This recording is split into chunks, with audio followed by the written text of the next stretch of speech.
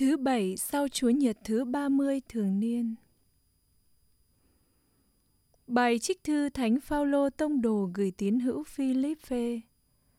Anh em thân mến, miễn là Đức Kitô vẫn được rao giảng, đó là điều làm tôi vui mừng, và tôi sẽ còn vui mừng mãi. Vì chưng tôi biết rằng, nhờ lời cầu nguyện của anh em, và nhờ ơn Thánh Thần của Đức Giê-xu Kitô giúp sức, điều đó sẽ đưa tôi đến ơn cứu độ, theo sự tôi chờ đợi và hy vọng. Tôi sẽ không hổ thẹn chút nào. Trái lại, tôi vẫn hoàn toàn tin tưởng như mọi khi, và giờ đây, dù tôi sống hay tôi chết, Đức Kitô sẽ được vẻ vang trong thân xác tôi.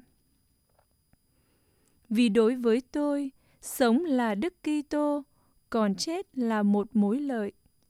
Nhưng nếu sống trong xác thịt này đem lại cho tôi kết quả trong việc làm, thì tôi không biết phải chọn đàng nào.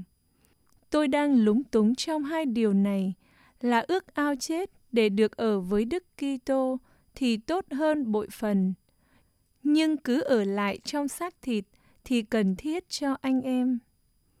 Một khi tin tưởng điều đó, tôi biết rằng tôi sẽ còn ở lại và sẽ lưu lại với tất cả anh em, để anh em được tấn tới và được hân hoan trong niềm tin, ngõ hầu anh em vì tôi mà được tràn đầy hiên ngang trong Đức Kitô, bởi tôi trở lại với anh em một lần nữa.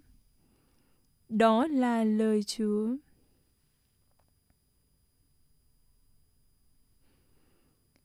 Hồn tôi khát Chúa trời hằng sống. Như nai rừng khát mong nguồn nước, hồn con khát Chúa, ôi Chúa trời con. Hồn tôi khát Chúa trời hằng sống. Hồn tôi khát Chúa trời hằng sống. Ngày nào tôi được tìm về ra mắt Chúa trời. Hồn tôi khát Chúa trời hằng sống. Tôi nhớ lúc xưa đi giữa muôn người, tôi đứng đầu đưa dân tiến vào nhà Đức Chúa Trời, giữa muôn tiếng reo mừng ca ngợi. Hồn tôi khát Chúa trời hằng sống.